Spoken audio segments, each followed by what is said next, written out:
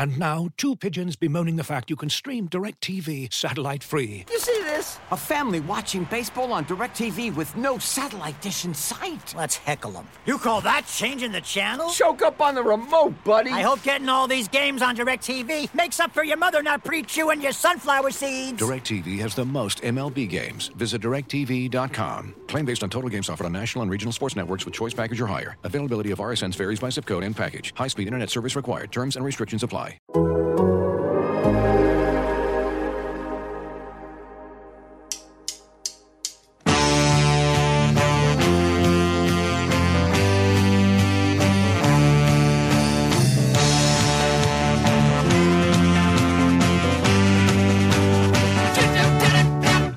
Welcome to the Total Soccer Show, and ladies and gents, it's the final preview, da-na-na-na, and so on. Yes, the final installment of our 2023 World Cup previews brings us to Group H. It contains 4 national teams, and the names of the national teams are Germany, Morocco, Colombia, and South Korea. The more socially acceptable Korea? Can I say that? Just did. Anyway, my name's Ryan Bailey. Yeah. Welcome to the show. Joining me today, we have your friend and mine, Mr. Taylor Rockwell. Of the 4 nations I just mentioned, Tay, which one will you be telling us about today? I will be previewing Morocco, and I'm saying this up front, get ready, because my hype is big for Morocco. I am very excited for them, for this World Cup and for World Cups to come, because I think they're going to be good for a while. Ooh, legacy being started here in Australia, New Zealand. I'll also say, I've said this probably several other times on the show, but I learned this from a Korean diplomat. You know what South Korea does not call themselves? South Korea. They don't really want to recognize the other one, so they are the Korea, and they will tell you that very directly. So hang on, does North Korea call itself the People's Republic of North Korea? The Democratic People's Republic of North Korea. Yeah. It's one of those things where the more of those words you put in front, the more worrying it becomes. Like the Freedom Democratic People's Republic of Freedom China. Then you're like, why do you need much to specify freedom is the Yes, real exactly. question. Why do you need to do it twice? Yes. Okay. I like the Korea, like the Facebook. You know, eventually they'll drop it's cleaner that way. We are literally hemorrhaging listeners in North Korea right now, so let's move on. Joining us, Graham Ruthven. Hello, Graham. Which of these 4 teams you're going to be previewing for us?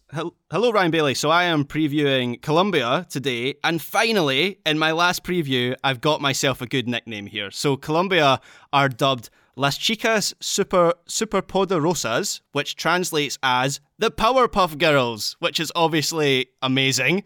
Now, as far as I could see, there's some debate over why they're actually called this, but it appears to originate from a TV commercial that ran in Colombia a number of years ago, which had the Powerpuff Girls alongside some national team players. So I love that explanation. I have to provide a caveat. I found that explanation on Reddit, so take that with a pinch of salt. On all reputable sites, I couldn't find anything, which was desperately disappointing. So if anyone has an official explanation, please let me know. Nonetheless, great nickname. I like this team already. One more time in Spanish, please, Graham. The Chicas. No? Las Chicas Superpoderosas. Nice, Graham. Good job. I like it. Very good. Powerpuff Girls. That's the contender for the best one yet, right? And we've saved it till last. Along with the Copper Queens, I think there's two. I wasn't going to say it, but everybody knew it deep down in their hearts. There we go. Joining us, you just heard his voice, Mr. Joe Lowry. Joseph, von welchem Team sprichst du heute?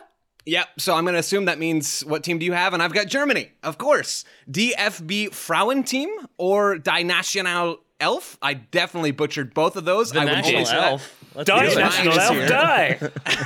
I know Ryan's here, and Elf. Ryan speaks German. Those translate to the DFB women's team and the National 11. So not a lot of creativity here coming with these nicknames, but I'm confident that I've got something better coming up shortly. Thank you, Joe. I did intro you in German because I know you're very thorough. I assumed you'd actually learnt German for this episode alone. I've learned every word, all the words except for the ones you used. That was maybe an oversight on my part, but you know what? I got to live with it. You do indeed. All right, the team I'm previewing is the one we have mentioned them. It's South Korea or it's that one. Their nickname is Taejuk Nanja, which translates to the Ultimate Ladies, which is pretty cool. It's no Powerpuff Girls, but it's up there, I would say. That's a good one. Ultimate Ladies. Why don't we go around the horn and assign TSS nicknames for each of these teams? Taylor, you've given me an because you're very excited about this Morocco team. I think this is going to be a doozy. I am indeed. I did not give you their actual nickname up front. I'm going to say 3 out of 4 for very good nicknames because I enjoyed Colombia's, I enjoyed Korea's, and I enjoy Morocco's, which is the Lionesses of Atlas, or the Atlas Lionesses, the Atlas mountain range running through Morocco. The mountain lions live in there, so that's where that comes from. But I am naming them the Field Trip. Because what do you have on a field trip? You have a bunch of kids and some chaperones. And this Morocco team has 6 players over the age of 30, 2 of whom are goalkeepers. You've got 4 or so players between the ages of 26 and 28, and then everyone else is very, very, very young, including a couple teenagers, 5 players under the age of 21 in there. So it's a lot of veterans, or it's a few veterans and then a lot of youngsters. And there is a reason for this age disparity. It's because Morocco specifically targeted the development of the women's game starting around August of 2020. I'm going to give you a somewhat lengthy history here, so buckle up for that one. Basically, the Moroccan FA rolls out their 4-year plan for the development of the women's game with the goal of becoming a dominant force in women's soccer in Africa and especially in North Africa. To do that, they established a 2-division league structure with promotion relegation. They established a U17 Youth National Championship as well as regional competitions to go along with them. They provided annual funding grants to teams in both divisions. If you're in the top division, it's around $12.5 million per team. In the second division, it's $8.3 million per team. The goal was to increase the number of women and girls playing to 90,000 by 2024. And the overall short-term goal was just to qualify for the 2022 Africa Women's Cup of Nations for the first time since 2000. So the goal was to qualify for the continental competition, which they then did and almost won. They went to the final. They were eliminated by South Africa, as Joe talked about on yesterday's episode. But you're already seeing how much progress they have made in that competition. They topped their group, 3 wins versus Senegal, Burkina Faso, and Uganda. They beat Botswana in the quarterfinals, Nigeria on penalties in the semis. Kind of an interesting game there. I think Nigeria got 2 red cards. They win on penalties. They weren't sure they'd even won on penalties, but they did. They lose 2-1 to South Africa in the final, but because top 4 automatically qualify out of Africa, they get to go to the World Cup, their first time in only 3 attempts at qualification in the history of their program. I'll be going more into how much their program has come on and the things that they have done to make that happen as we go through coach and tactics and players. But they're a really fascinating story for how quickly they've been able to fund and develop the domestic game. And the progress that's been made is pretty fascinating in terms of club, in terms of the national team, in terms of individual talents, and in terms of their manager. And like Taylor, the moment that Morocco qualified for this tournament went pretty viral, I think it's fair to say. Can you tell us what happened there? Yeah, so they're in the penalty shootout. First of all, laser pointers abound. They were the host nation, so a little bit of shame for Morocco supporters, but it was laser pointer night that night, to be fair. Oh yeah, that is always a mistake, I think, when teams do that. It's 10-cent beer night, disco destruction night, and laser pointer night never go well. Yeah. But in this case, Rosel Ayani, who is their main goal-scoring option, she was their 5th penalty taker, which is always interesting when your best goal scorer goes 5th. Do they want the glory, or do they not want to have to take one, maybe? In this case, she did have to take one. Nigeria had already missed one at that point, and so I guess there was confusion as to whether or not she asked the official, Graham, feel free to fact-check me here. Basically, she asked the official, if I score this, do we win? And I guess the answer was either incorrect from the official or got lost somewhere. Yeah. So she scores and sort of has very little response. And to be fair, every single one of her teammates when they score all had a little celebration, a little dance they did when they scored. She just sort of turns around and then looks around like, what? Why are you guys all running towards me? And then I think it dawns on her. But watching that game, I was sort of like, oh, here we go. I can't wait for the big moment when they realize they're going to the final. It's very anticlimactic, and they kind of don't know who to celebrate with as a result. So some celebrate with her, some celebrate in little pockets, some celebrate with the goalkeeper. But in the end, they get to celebrate that, if not winning the whole thing, because South Africa were spoil sports. Shame on South Africa. I like the idea that she went up to the official to say, if we score, do we win? And the official's like, I'm not getting paid enough for that information. I don't care. I don't know. Maybe yes, maybe no. Yeah. I'd also say I do like that it was a 4-year plan to get Morocco on top. They looked at the German 10-year plan for the men's team, famously, to get them to win the World Cup. They went, we'll do it in 4. I like that. Yeah. It wasn't even to get to the World Cup, though. It was just to qualify for the Africa Cup of Nations, which is a thing they hadn't done in 20 years. And then they qualified and almost won it and are now at a World Cup. And I think are a little bit like, oh, we are We are ahead of where we plan to be. Hopefully this does not come back to bite us. Spoiler alert, I don't think it will. Good. Graham, you have a very good nickname to live up to with your TSS nickname, sir. I don't think I can live up to the Powerpuff Girls as a nickname. So my TSS nickname for Colombia is the CONMEBOL Chaos Merchants. I think this team will be wild. I think they're going to be a lot of fun to watch, but I'll leave that detail until the tactics segment. This will be Colombia's third Women's World Cup after qualifying in 2011 and 2015. They missed out on the 2019 World Cup, so it's been 8 years since they were last at this level. In 2015, they made it to the round of 16 before they were knocked out by eventual winners, the USA. No shame in that, of course. In 2015, they beat France in the group stage, which is the most famous result in Colombian women's national team history. And at that time, a lot of people thought that would be a marker for the country and they would build on that. And that hasn't really happened today. As I mentioned, they didn't qualify for the 2019 World Cup, so there was a missed opportunity there.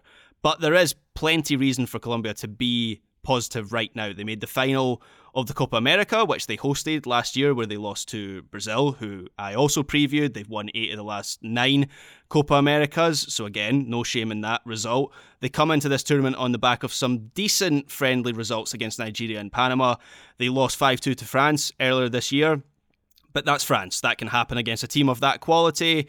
Colombia do have a good number of exciting young players coming through, some of whom I will list later on. But they also have a number of experienced heads who have played at World Cups before. So there is a sense that this team is in a bit of a generational transition. They're building for the future, and maybe it comes a little bit early for this Colombia team, even though they have some experience. It feels like they're building towards something, and maybe they're not quite there yet. They were due to play at the Central American and Caribbean Games this summer, but they had to withdraw because of their involvement in this World Cup. I think another tournament like that might have done them some good, because I still get the sense that this group is quite green, and I do wonder how they'll handle tournament football at this level. So that's my story of the team for Colombia. I think in terms of the way that their fixtures have been drawn for this tournament, there's going to be so much riding on the outcome of their matches against South Korea and Morocco, particularly that South Korea match, which they start the tournament with. I think if they get a good result in that match, then potentially Colombia could be on their way in this group, although that game against Morocco is going to be a challenging one as well. And then a free hit against Germany. Fun times. Graham. Indeed. Hey, Germany lost to Zambia, who they did. Joe previewed and said, well, your TLDR of Zambia was a bit wild, fun, score lots of goals, entertaining to watch, right? That was kind of the TLDR. Yeah. That's essentially Colombia as well, so maybe they just copy what Zambia did. Marvelous That's stuff. a logical thing to do. But sorry, Graham, they both can't be the world's 8th largest producer of copper, so one of them has to be trailing here. I don't know who it is, but I would assume it's Colombia. This is where I Google it, and Colombia is 7th. I genuinely, I will leave if that's the case. I'm done if that's actually true. All right. Before you head out, Joe, tell us a bit about Germany and the nickname you have assigned them.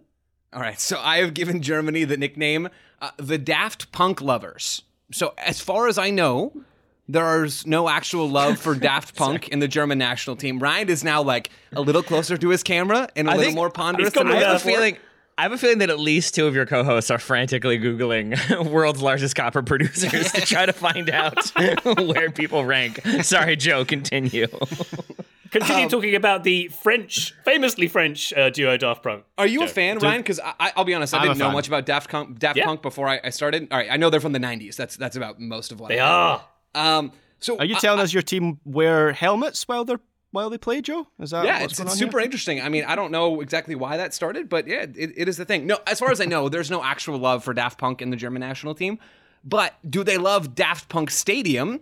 Absolutely. Some may call it Drive Pink Stadium. Others may call it Derv Pink Stadium. But here on TSS, we have started calling the stadium where Inter Miami play their home games and where Germany beat the U.S. in November by a 2-1 scoreline, Daft Punk Stadium. They will be hoping, Germany, for a similar result at this tournament, obviously. They're going to, I assume they've already packed and they've brought some like leftover grass clippings or dust or, I don't know, maybe just memories from that win over the U.S. in Miami.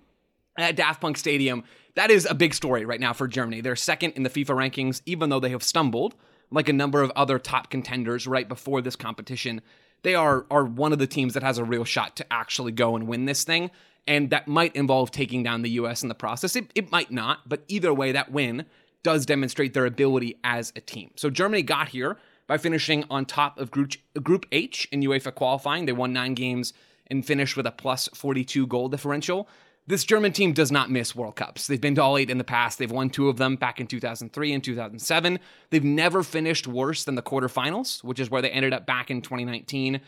They're here to compete. Like, this is a real deal kind of team. They're clearly in the top tier of national teams right now, along with the US and a couple of other European countries. Legitimate world-class talent in a lot of spots, maybe not every spot, but a lot of spots. Expectations should be high, but at the same time, they have not had a great run-in to this World Cup. Graham, you mentioned that loss to Zambia.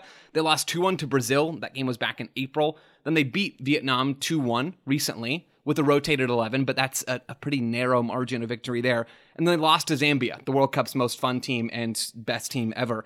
And that game was a German team with a pretty full-strength lineup. There was some suspect defending in that game.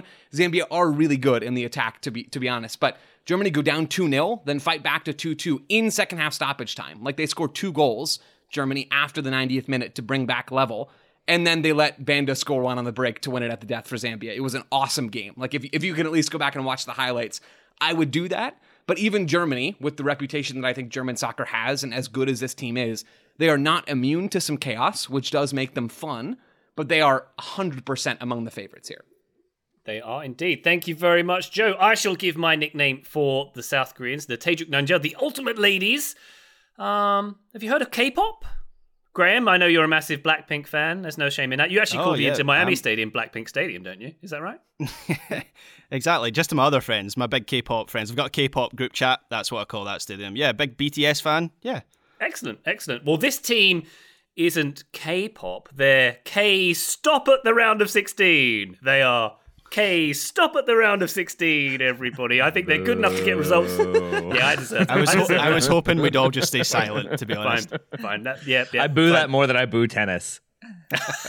Whoa, tough crowd. It's good enough to get results. This is this team against, I think, Morocco and Colombia. Good enough to get out in second place. The top 2 in this group are likely to face France or Brazil in this one. Likely France for the second place team here. I think the buck stops there. Round of 16 is their best ever placing in this competition. They got that in 2015. But you know, Graham, I won't have a case drop if they K-stop at the round of 16. They have a decent K-crop of players. I won't consider them a K-flop. Whose coach deserves the K-chop? That's all I'm saying. Ryan, I'm going to K-murder you if you keep this going.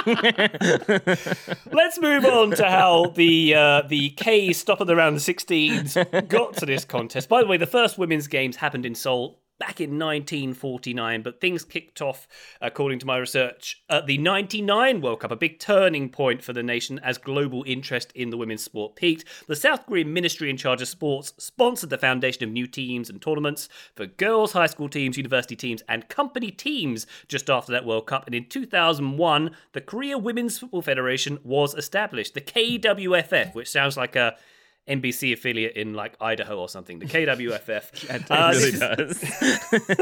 This is their 4th World Cup. They were in 2003, 2015 and 2019. They've got out of the groups once in 2015. As I mentioned earlier, they were defeated by France at that point in the round of 16. In 2019, they were eliminated with 0 points. Oh boy! They qualified for this one as the 2022 AFC Women's Champion, the Women's Asian Cup finalists, They lost that cup final to China. 2023 has been a bit of a mixed year for this team. They entered the Arnold Clark Cup in England in February. They lost every game in that as well, including a 4-0 drubbing at the hands of England. But, Joe, they won their last 3 games going into this, including a 2-game series against Zambia. They got a 5-2 win and a 5-0 win, 10-2 aggregate over one of the largest, I understand, I don't know if this has been mentioned, but they're one of the largest copper producers in the world. I won't stand for it. No, what do you mean for now? No. That was Colombia's very coming for you. Colombia is aiming to increase copper exports up to 100,000 tons per year. Stop it. Yeah, they're on their way, the list. Joe. Yeah, they're on their way. 33. Wake me up when they get to the teens, guys. The thing is, Zambia's fallen from 5th to 8 in the last 3 years. So, you know. That's not real. Democratic Republic of Congo is 4th. I feel like they should maybe be the Copper Queens if any African team gets that one. I don't know. All right, this seems like a good point to take a break. When we come back, we're going to talk about... Yeah, I think so. I think we can go off and... You're not into copper chat? Let's save it for the break, Tater. How about that? And when we come back, we're going to talk coaches and tic-tacs and all that wonderful stuff. Back shortly. Looking for an assist with your credit card, but can't get a hold of anyone? Luckily, with 24/7 U.S.-based live customer service from Discover, everyone has the option to talk to a real person anytime, day or night. Yep, you heard that right. You can talk to a real human in customer service at any time. Sounds like a real game changer if you ask us. Make the right call and get the service you deserve with Discover. Limitations apply. See terms at discover.com/creditcard. Today's episode is brought to you by our old friends, Mac Weldon. Wouldn't it be nice if we could have things both ways, like a 0-calorie cheeseburger, internet ads in March that weren't just reminders to do your taxes, a dog that never needs walking after midnight when it's cold, a Manchester United that is consistently good instead of their current scattershot approach? Well, we tend to think of clothing as an either-or situation as well. People think looking sharp means starchy Oxfords and stiff chinos rather than effortless comfort. But it's possible to have it both ways. Mac Weldon makes timeless apparel with modern performance fabrics for guys who want to look and feel sharp without sacrificing comfort. From their light-as-air underwear to innovative anti-odor tees and versatile yet comfortable pants, Mac Weldon has a full range of clothes that never go out of style. I got a few things recently, including a long-sleeve polo, which I love, maybe the most comfortable t-shirt, which I also love, and my new favorite sweatpants, the Ace sweatpant. It's exactly what I described above, comfort and versatile, but still stylish. It's the type of sweatpant I can wear to pick up my kids from daycare and not think, I'm now wearing sweatpants in public, the other parents will judge me. Now I just think, judge away, nerds, because you will never be this comfortable unless you're also wearing a pair, in which case, high five. Mac Weldon is not flashy. It's just classic, always in style, and made from the world's most comfortable performance materials. They're designed to fit both your style and the demands of modern life. So get timeless looks with modern comfort from Mac Weldon. Go to macweldon.com and get 20% off your first order with promo code TSS. That's MACKWELDON.com, promo code TSS to get 20% off your first order. Thank you to Mac Weldon for sponsoring today's episode. Total Soccer Show, welcome back. Joe is drinking from a giant water thing. Joe, that looked like it was the size of a bucket you were just drinking from there. It is gigantic. It's very, very large. This is the one that you all thought was just a milk jug, and I informed you all that they do make white water bottles, so this is that one. Wow. It's a white water bottle filled with milk, though. They could use that at stadiums for like water supplies and stuff, like for the whole stadium. Very impressive stuff. Anyway, we're already off topic. Joe, why don't you start off talking about the coach of your chosen team, the Germans? Oh, Graham, that got me real good. I like that a lot. All right, Martina Tecklenburg, 54-year-old German manager, more than 100 caps for Germany as a player. Has played at 3 World Cups before, coached in Germany at the club level, then coached Switzerland for a number of years, has now been in charge of Germany since 2019. She recently signed a contract extension through the 2025 Euros, so Germany are clearly very pleased with how things have been going, and they should be, right? This is a team that has a clear identity. I think Voss Tecklenburg has done a good job of integrating players and combining key players to maximize results for this club, for this country, probably the better team, thinking back to the Euros last summer, which feels like an eternity ago, not at all like a year ago, but they were probably the better team in that final against England. Remember, if folks do remember, Alexander Popp, who is the number 9 for this team, although there are a ton of other talented attackers and even other number 9s that have quality in this German group, she was injured and wasn't able to play, even though that was the expectation.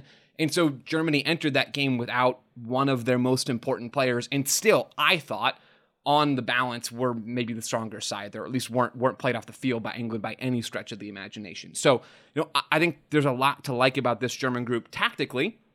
They're very aggressive, they're energetic, they're fun to watch, they've got a bunch of talent. Those are all buzzwords, though, so let me explain why they actually apply in a real way for Germany. So they're often in this 4-1-4-1 shape, maybe bits of 4-2-3-1 in there. They're very fluid in how they actually possess, players popping up in different spots, a good mix of skill sets in this team. Lena Oberdorf, who I'll go on to talk a decent bit more about later on, she is going to eat up everything at the base of midfield. And you can tell that she is so important to this team that likes to press high. They're a very good pressing team, very energetic. And that's, I think, why that particular buzzword fits, is they try to engage the ball as often as they can. Forwards try to funnel the ball towards just half of the field, so they'll try to cut the field in half and really cut off access to the weak side with the timing of their pressing runs and their body positioning to keep the cover shadow behind them. In attack, they'll keep the ball as much as they need to, basically. That's how I would describe this group. So against bunker teams, they will obviously have to keep possession and try to break them down, and they have the quality to do so. Against teams that are going to play a little bit more open, Germany like to go. Like, they want to play more vertically. They want to play quicker. They want to play a little bit more direct. At times, that can look chaotic, with Germany bypassing the midfield entirely and maybe playing right into Pop as that number 9.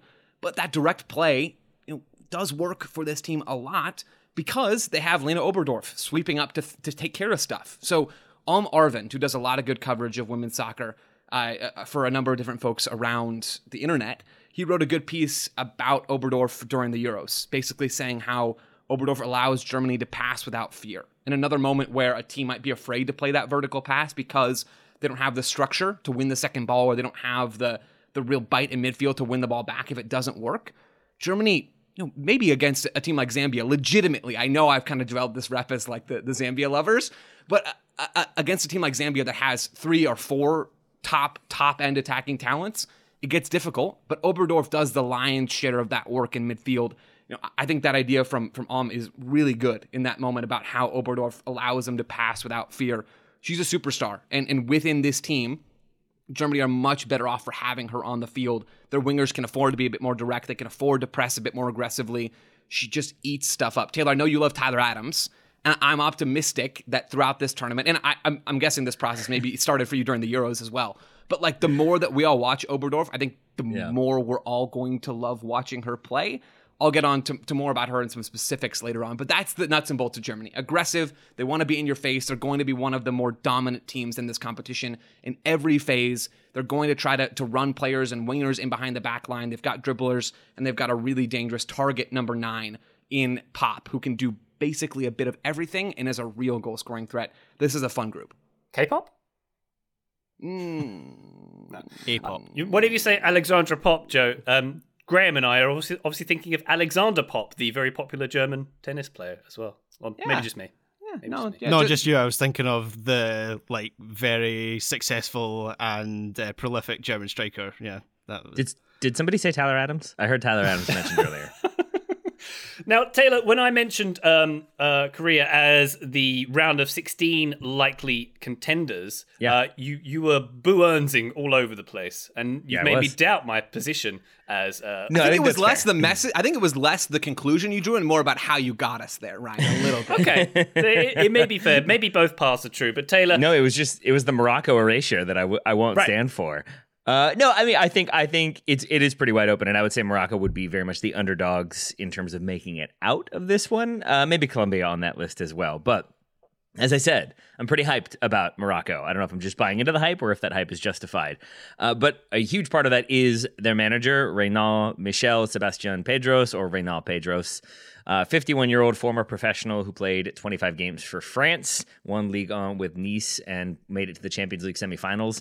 I do not remember him as a player, if I'm being totally honest, but a lot of what is written about him focuses on him missing a penalty at Euro 96. It was the penalty that eliminated France at the hands of the Czech Republic. He sort of bore the brunt of the blame for that elimination. He was booed in his next friendly match for France. He only made one more appearance for France and then never played for them again. And so there was some sort of perception that penalty shootout win from Morocco over Nigeria was him sort of getting like a second chance with his team winning a penalty shootout. He did look very nervous on the bench. He was just sitting there sort of staring off, I think trying not to react too much. But I think that was a pretty big moment for him, though he is a manager who has had several big moments because prior to managing Morocco, he managed Lyon, who are quite good. He managed them from 2017 to 2019, and in that time won the league twice, and he won the Champions League twice. That is pretty good, even with the resources that Lyon have to win the league and the Champions League. He then walks away by mutual consent, but it sounds like he was ready for the next challenge. So that challenge was Morocco. And in that way, it's a bit like if Pep Guardiola had stepped down from Barcelona and then taken over the Moroccan men's team. And I think we'd look at that like, wow, that's a big jump. And I'm going to assume there's a big paycheck that factors into that decision for Pedros. But here he is managing Morocco. He brings this name recognition. He brings this winning pedigree. And he brought with him a lot of dual nationals. Basically, he takes over in 2020. Again, it's part of that plan to develop the game. Ryan is now rubbing his face because he realizes how wrong he was about South Korea and Morocco being the champions.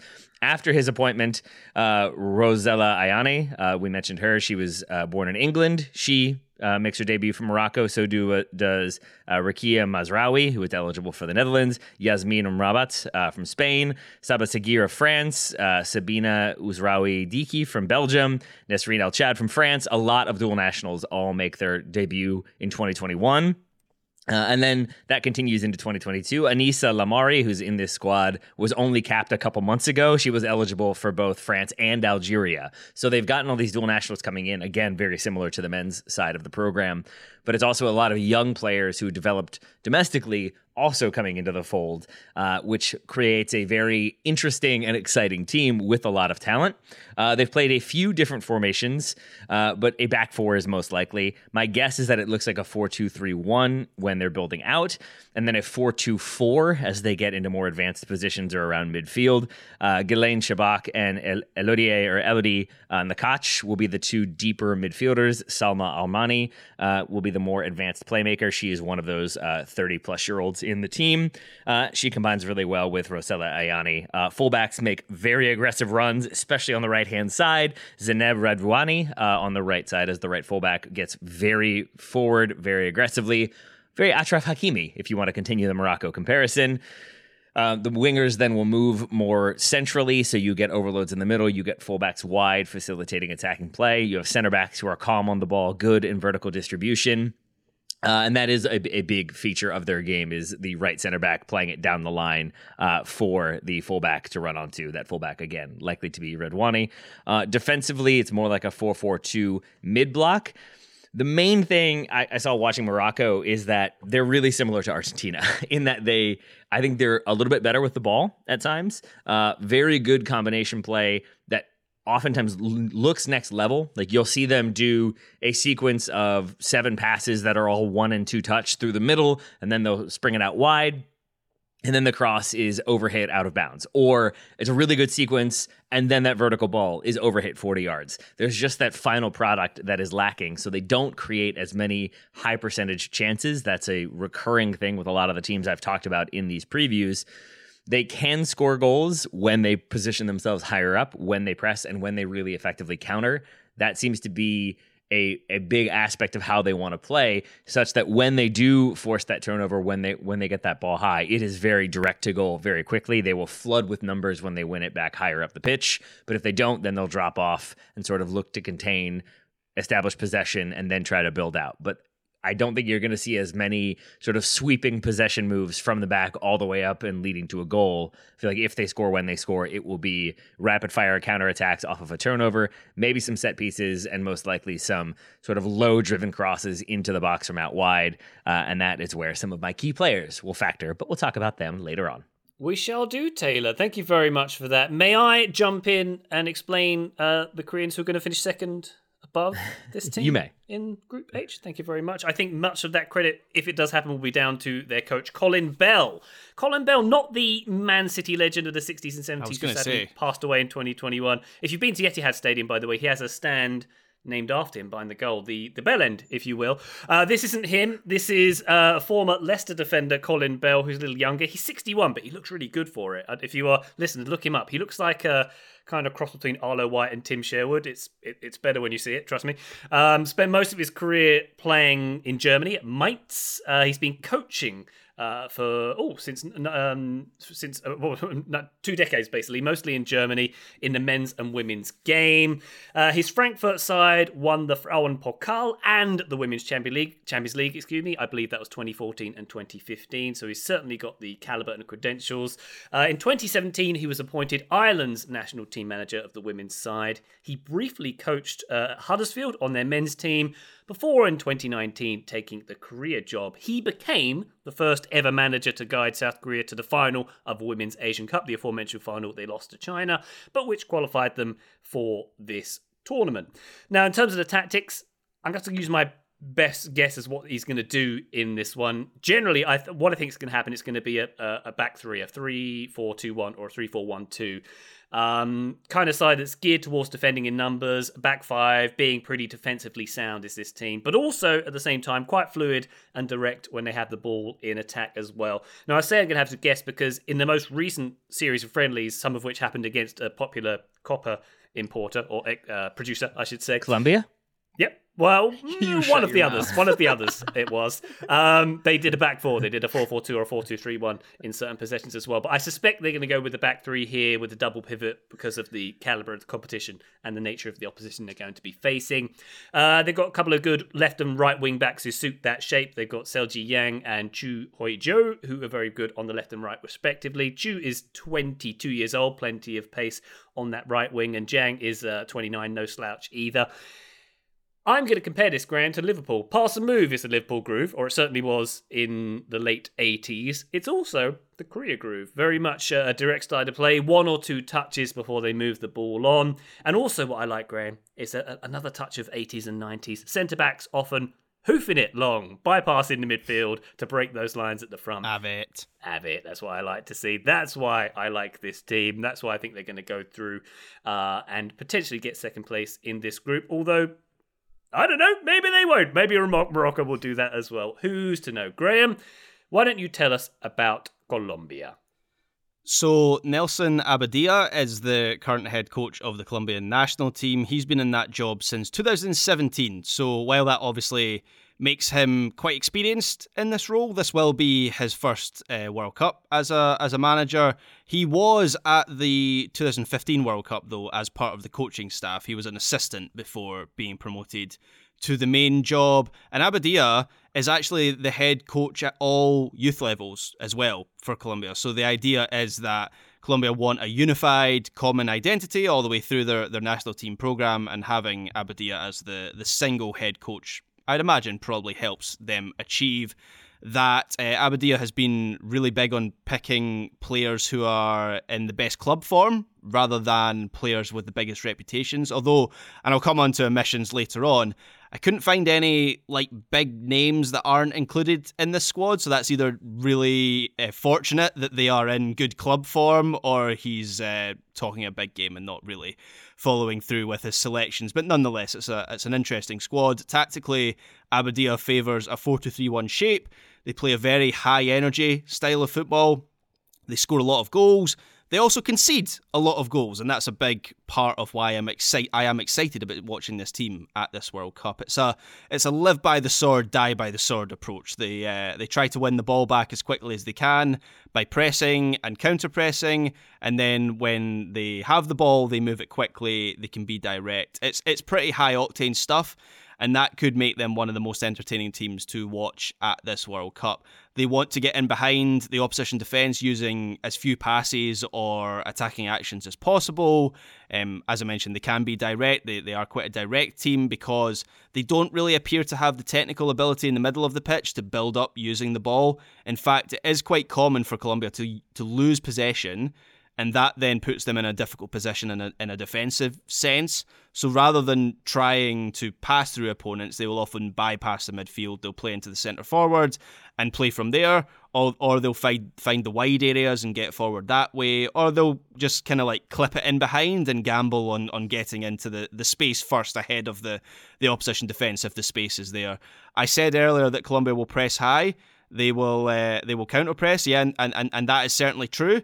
But I wouldn't necessarily say they're very good at it. There's a lot of energy and hard running and effort, but Colombia don't seem to have much of a structure when it comes to pressing out of possession. So if they come up against a team with the ability to play through and be press resistant, that is a problem for them. And that's what happened in the friendly against France a few months ago when Colombia conceded 5 and France honestly could have scored more than 5. So they can be left very open. There can be big gaps for opponents to exploit. So basically, my summary, my TLDR here is often dangerous in attack, often vulnerable in defence, and pretty much always entertaining from a neutral point of view. So I can't imagine being a Colombia fan is very good for your blood pressure, but it'll be good for me as a neutral.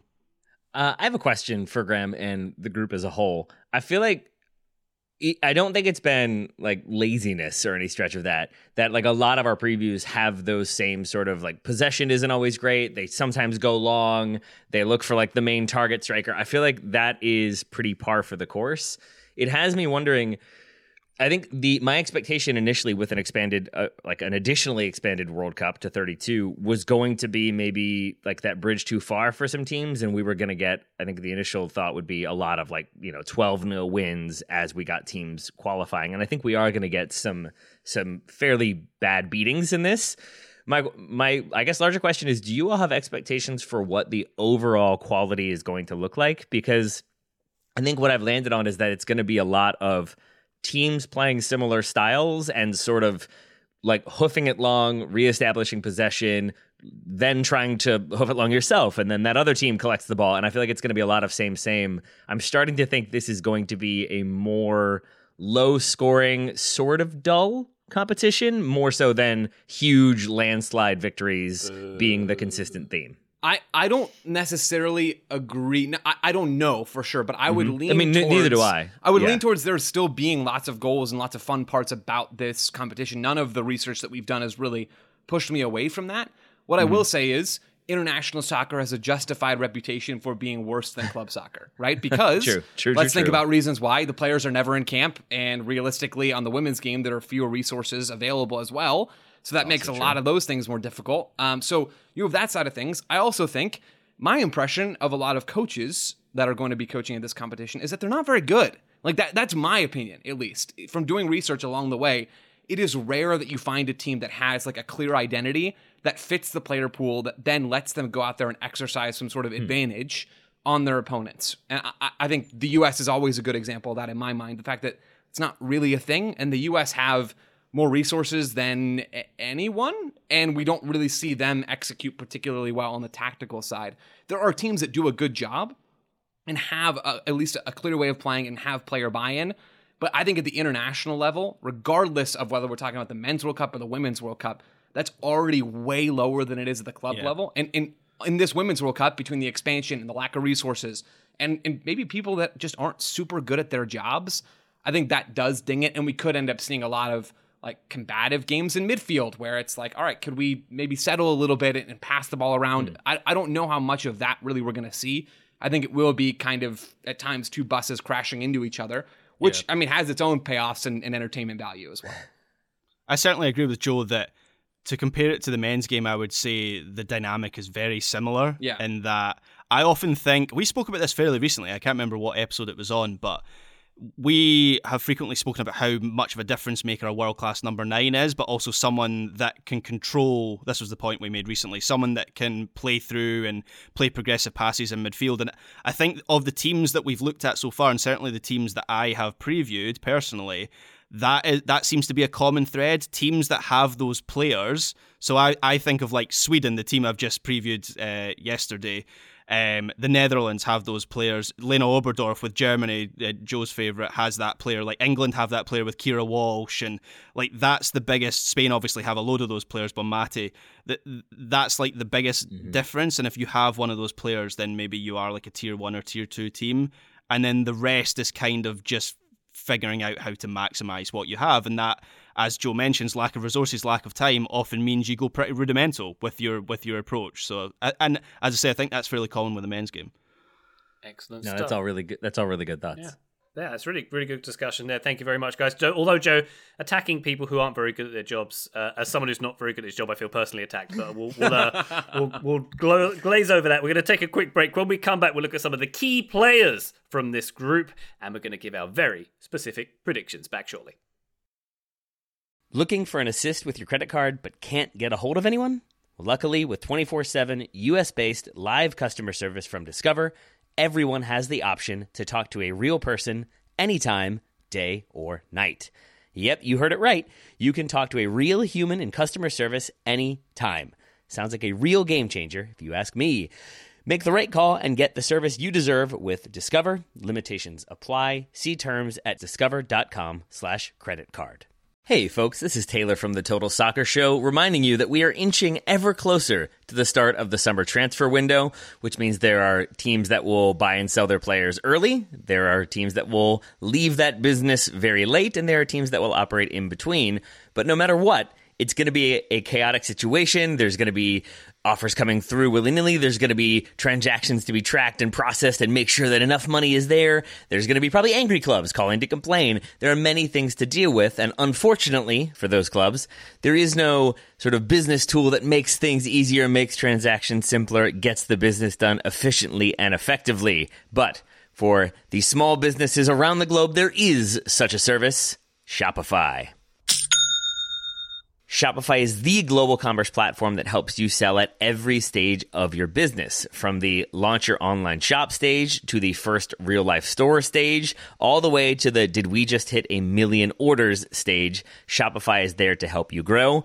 Whether you're auctioning autographed apparel or selling sleek kits, Shopify helps you sell everywhere. From their all-in-one e-commerce platform to their in-person POS system, wherever and whatever you're selling, Shopify's got you covered. Shopify helps turn browsers into buyers with the internet's best converting checkout, up to 36% better compared to other leading commerce platforms. And you can sell more with less effort thanks to Shopify Magic, your AI-powered all-star.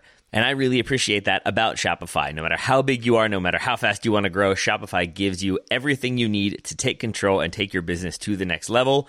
Shopify powers 10% of all e-commerce in the United States, and Shopify's the global force behind Allbirds, Rothy's, Brooklinen, and millions of other entrepreneurs of every size across 175 countries. That's as many countries as will be selling players in the transfer window this summer. Plus, Shopify's extensive help resources are there to support your success every step of the way, because businesses that grow with Shopify.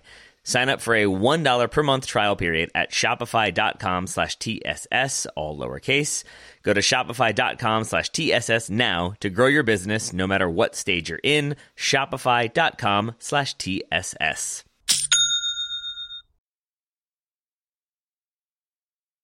Total Soccer Show, we are previewing 2023 World Cup Group H. You knew that. You're quite away into this episode by this point. Why don't we talk about some of the key players on the Moroccan side, Taylor Rockwell? No one knew who I was going to throw to then, and it went to Taylor. Whee! You didn't even know. I think he did not. But I am excited to talk about Morocco's players. Again, they sort of tell you a bit about the program, starting with Khadija El Ramichi, the second oldest player on the team at the age of 33. She is their goalkeeper. Here is a quick summary of her. El Ramichi is considered, it's ER-RMICHI, so might be butchering that one. She's considered the most successful player in the history of Morocco and Africa, winning 13 Moroccan championships, 10 Throne Cups, and the Africa Champions League. Despite all that, she has made 10 caps for the national team. Made her debut in 2018. Again, not a lot of funding prior to Morocco deciding they're going to take this a bit more seriously. Similarly, Ghislaine Chabak, 32-year-old captain of Morocco. She's their all-time leader in both appearances and goals. The numbers there would be 56 appearances and 21 goals. That's their all-time leader. I think, like we were talking about Italy, I think Italy have players that are like in the 180s or thereabouts. And then obviously Christine Sinclair has like 300 plus appearances. So it shows you the relative recency or newness of this program. She now plays for the for Asfar, A-S-F-A-R in Morocco. She's one of 7 players on this roster who plays there. They've won the league 10 times and the Champions League once in Africa. Chabak has very good distribution with her feet. She's usually going to be one of the midfield 2, playing a bit deeper. She makes good decisions and knows when she can do something special. Basically, she doesn't try to take people on every single time. She's not trying to slalom through or force passes. She will play very simple. She will connect passes. She will connect the lines, but then every now and then will go for the $1 million pass and oftentimes pulls it out, I think, because she waits until she's spotted the right opportunity. So she was one that I thought was really worth talking about. A couple other ones would be Roselle Ayani. I've mentioned her a few different times in this show, 27-year-old forward for Tottenham. Born in Reading to a Moroccan dad and a Scottish mom. So England, Scotland, we ticked 2 TSS co-host boxes right away. From that point, I did work way too hard to try to find some connection to Arizona. I was looking at colleges. I was looking at parents. I could not find anything. So sadly, Joe, you remain not involved in the Morocco team. But, since you're backing Zambia, I guess that's fine. Ayani has 9 goals in 21 appearances since making her debut for Morocco in 2021. She was in qualifying in the Women's Africa Cup of Nations, she was the joint top scorer. She is silky on the ball. Like Dimitar Berbatov sort of silky. Really magnetic first touch. The ball sticks to her foot, even if it's like pinged at her, even if it's 40 yards in the air and she's bringing it down. She controls it so well, and then very silkily dribbles out of pressure, is very good at keeping the ball close, has really tight control, and then lots of little touches to evade a defender and then play the ball wide or carry it into space. Good finisher from tight angles, really critical in facilitating attacking play. Will drop in, play the ball out wide or link up with the midfield and then make runs in. And of course, hit the winning penalty against Nigeria that took them to the Cup of Nations final. And then one maybe lesser known or likely to be lesser known player that I wanted to spotlight was Nesrine El Chad. She is 20 years old. She just turned 20. She will probably not start. Their center backs are pretty well set, but she is a center back who tends to make substitute appearances. She's only 20 years old, like I said, but born in born in Saint-Etienne, played for Saint-Etienne, now plays for Lille, moving there after the World Cup. She buried her penalty to the top corner versus Nigeria, but she is, I think, representative of that sort of younger next generation where she's already playing in France at the top flight level. She's already making appearances for Morocco and yet is very, very young. And I have a feeling that even if she doesn't play in this World Cup, she's one who, as we go forward, will be a mainstay in this Morocco team for World Cups to come. So they have a few other players like that, but she was the one that I think I wanted to spotlight the most in that regard. I'll talk about a couple other players maybe when we get to the specific predictions, but there is quality across the board for Morocco. I mentioned to her earlier, but the right back who's going to get involved in the attack, Zineb Redouani, is very, very capable of bombing forward, getting involved, overlapping, underlapping, and I think she's a critical part of the attack as well. So expect their fullback to be a heavy attacking presence for Morocco in this World Cup. Wonderful stuff, Taylor. Moroccan roll, baby, you could say. Been thinking about that one for a while. If you must. I will quickly run through some of the key players on South Korea, and I'm going to sound the US interest klaxon. Meow, meow, meow, meow. 16-year-old striker Casey Fair is on the South Korean squad for this one. Born and raised in New Jersey. And as we all know, New Jersey is also a state in the union along with Arizona. So there's our link there. Casey Fair has a South Korean mother. She's the first player of mixed heritage to represent South Korea in the top women's or men's national soccer teams. She's also the youngest at 16 years old. Quite a few 16-year-olds in this tournament, we are learning as well. Colin Bell, the aforementioned coach, says her inclusion is not a development project. It is, I think we can infer from that she might get some minutes in this one, but she's not got minutes for the national team just yet. Most of the Korean players are based in Korea, playing their domestic game there, but there's a few we might recognise. Midfielder Lee Kwon-min, who's at Brighton, formerly at Manchester City, who also plays in attack, who might be competing with Casey Fair in theory. We've got midfielder Cho So-hyun, who's at Tottenham Hotspur, and defender Lee Jong-ju, who's at Madrid CCF, who we mentioned previously as the incredibly stacked but not Real Madrid affiliated Madrid team, which we have mentioned on a previous episode. The attacking threat most likely coming from Ji So-yun, formerly of Chelsea, who's now playing her soccer domestically, and the aforementioned Lee Kwon-min and Cho So-hyun of Brighton and Spurs, respectively.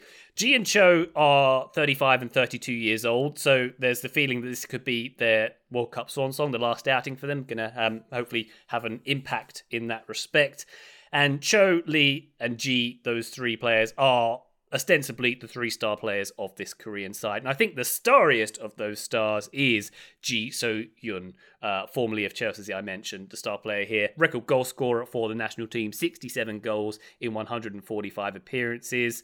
A speciality she has is in line-breaking passes. She's got excellent vision. More on that in my VSP, coming very shortly. Who wants to go next with their key players? Hands up. Anybody?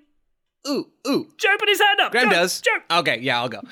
Lena Oberdorf, I've mentioned several times right now. A little bit of more background on her. 21-year-old, defensive midfielder, plays for Wolfsburg. She is in the peak Julia Ertz tier of defensive midfielders. That's maybe the best way I can describe her. Strong, fast, above average on the ball. Over the last year, she finished in the 99th percentile in tackles among central midfielders in the top 8 women's competitions around the world, according to FBref. 99th percentile per 90 minutes in tackles in that group of players. 99th percentile in blocks. 85th percentile in aerials won. She reads the game really well, checks her shoulders to figure out what's going on around her in every phase. We talk a lot about players doing that in possession, right? If Taylor's, deep down in midfield and he's going to receive the ball, he wants to look around and to figure out where the pressure is so he knows where to take his first touch. We think about that in possession as Taylor is looking around sort of He's demonstrating. Dog-like is what it looks like. Taylor, thank you for going along. Tyler Adams? Oberdorf does this not just in possession, but she does it out of possession as well to really figure out what the picture is of the game and get in as much information as possible to then go and make the right challenge or to shift 2 feet this way or 3 feet that way. She can sweep up counters. She can win headers in the box. She can win headers anywhere. She makes physical challenges. She can progress the ball too, likes to hit long diagonals. She's not Puteas on the ball here.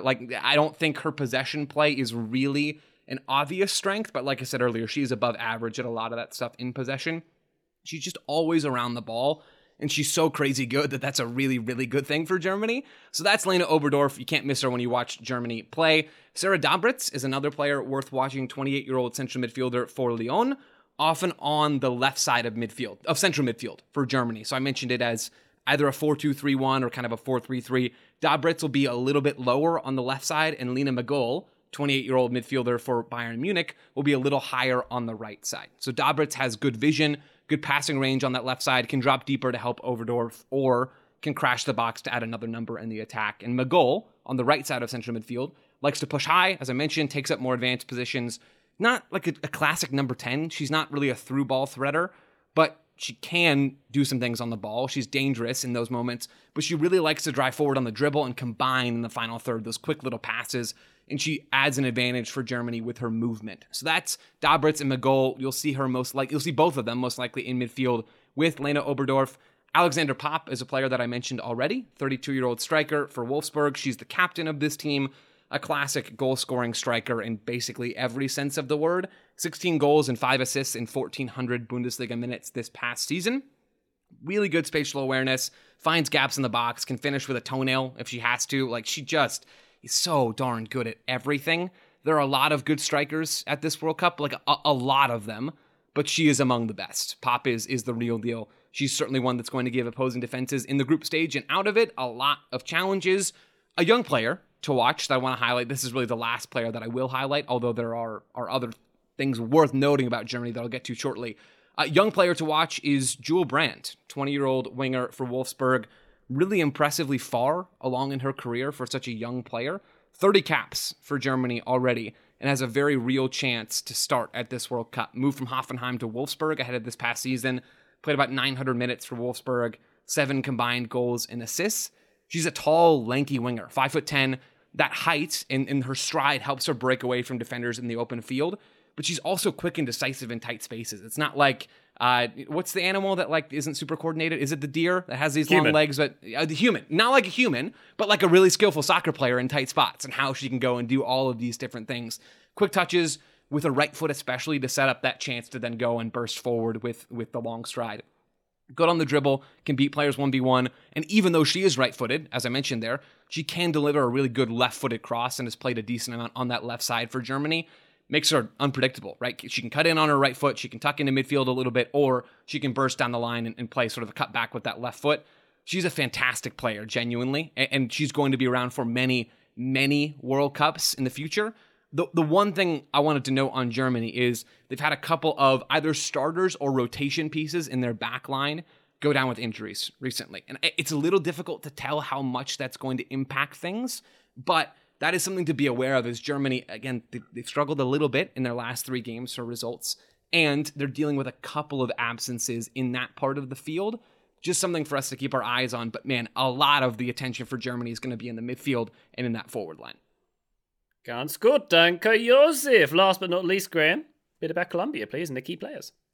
So I'm going to start with Linda Caicedo as a key player for Yes. Colombia, despite the fact that she's only 18 years old. So she's just got herself a move to Real Madrid, not Madrid CFF, the real ones or the fake ones, or I don't know. The other ones, basically. The Pro Evo ones, I think. Yeah, exactly. The non-Pro Evo ones. She's playing FIFA or I can't even say what's the new name of the new FIFA? EA Sports no. FC. We've gone off the rails here. Oh, no. Anyway, Linda Caicedo. We've gone right? off the rails?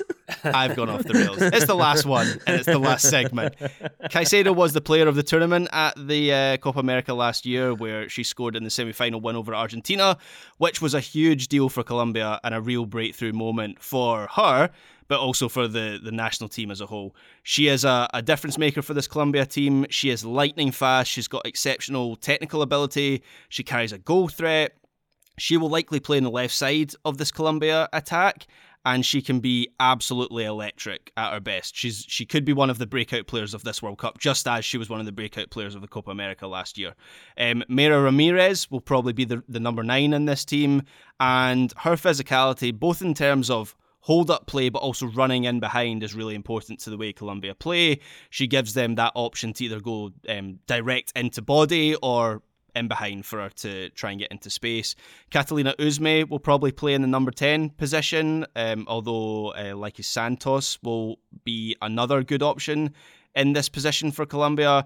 Uzme's been a mainstay of this Colombia team for a long, long time. She is the creative hub and is frequently the one that plays the pass in behind that gets Colombia turned and gets Ramirez, who I just mentioned there, into the area and in on goal. So she is a very important player. That's such a key focus of Colombia's game, playing that ball into the attackers.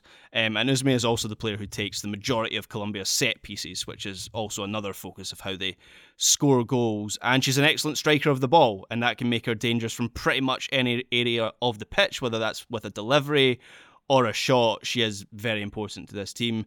Daniela Montoya will be one half of the midfield double pivot in this team. Like Uzme, she's been in this team for a long time.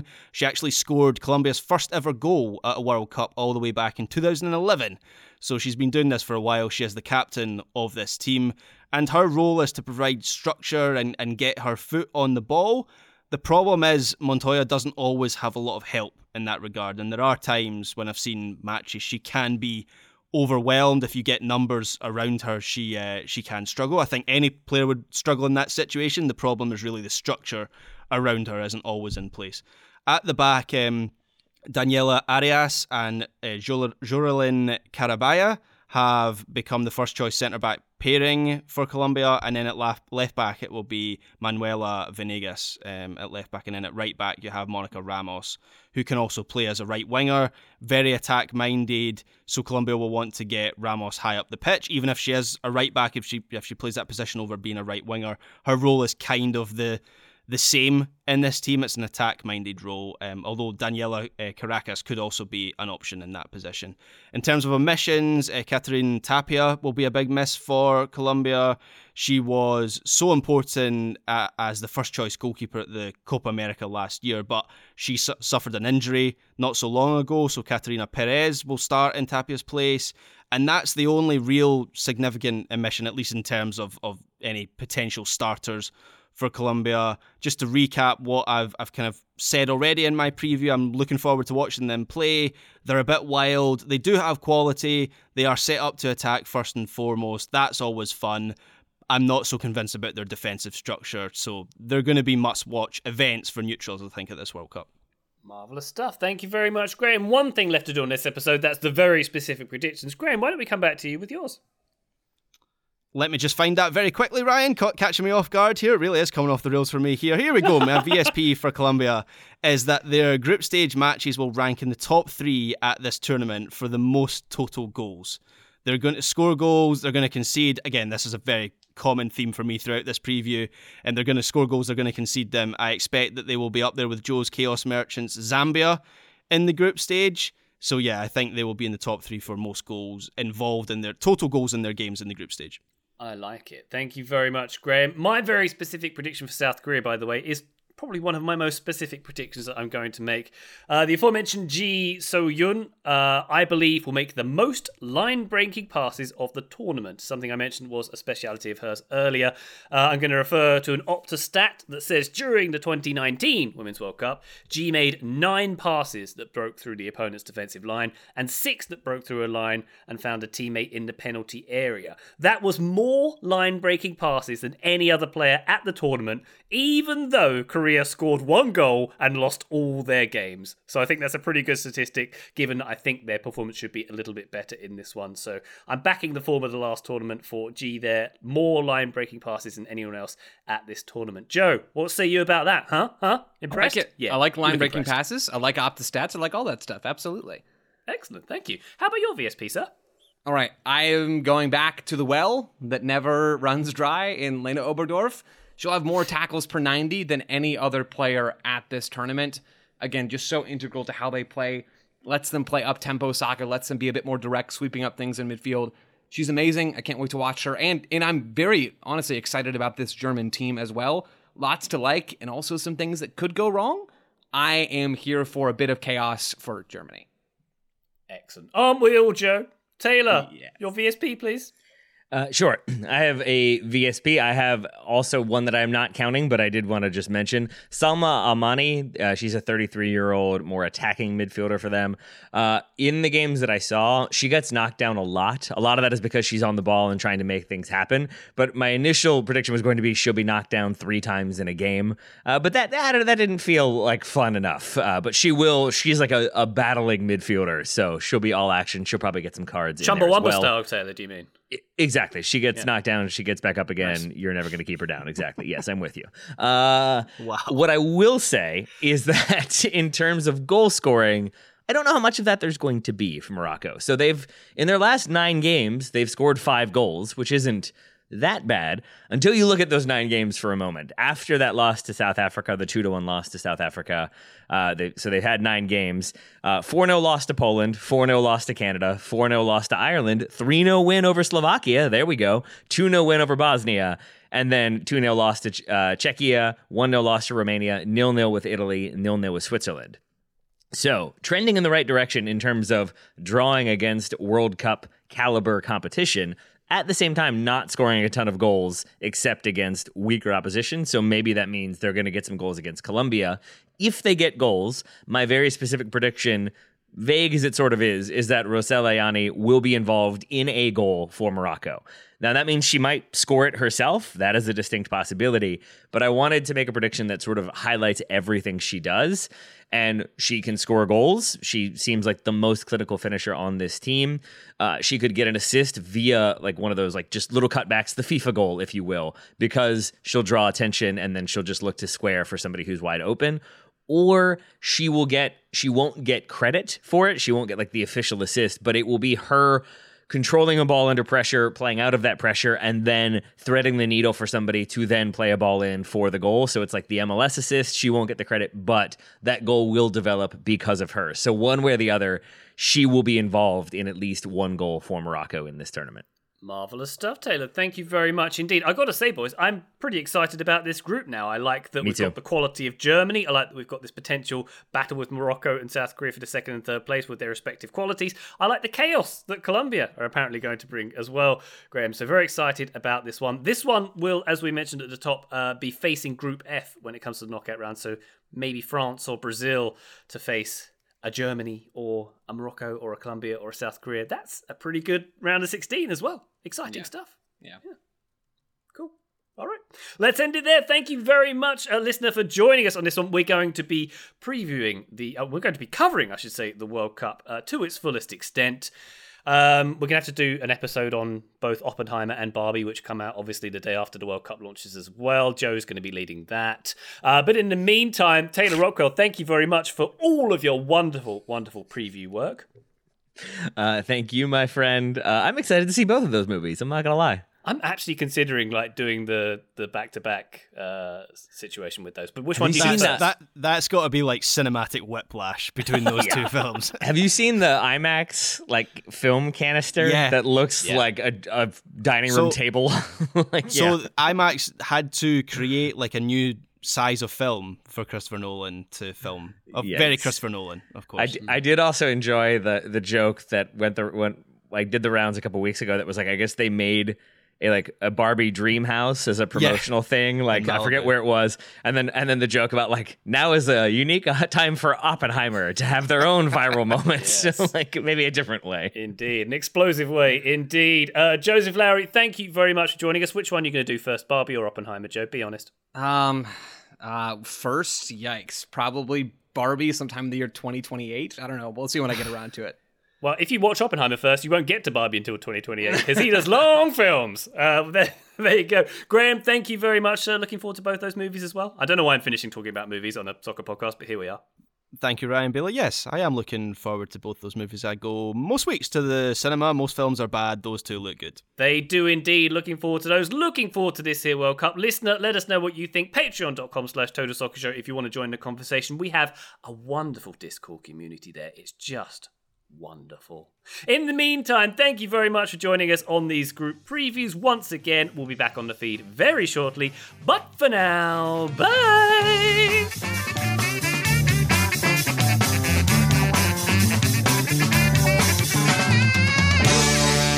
You gotta slice it, you gotta bang it, you gotta put it where it's hot, yeah. As you've probably heard by now, we've teamed up with BetMGM this season. We'll be using BetMGM lines to make all of our picks, and we'll have special offers for our listeners each week. If you haven't signed up for BetMGM yet, use bonus code The Athletic, and you'll get a 1-year subscription to The Athletic, plus up to a $1,500 first bet offer on your first wager with BetMGM. Here's how it works. Download the BetMGM app and sign up using bonus code The Athletic. Make your first deposit of at least $10. Place your first bet on any game and claim your voucher for a 1-year subscription to The Athletic.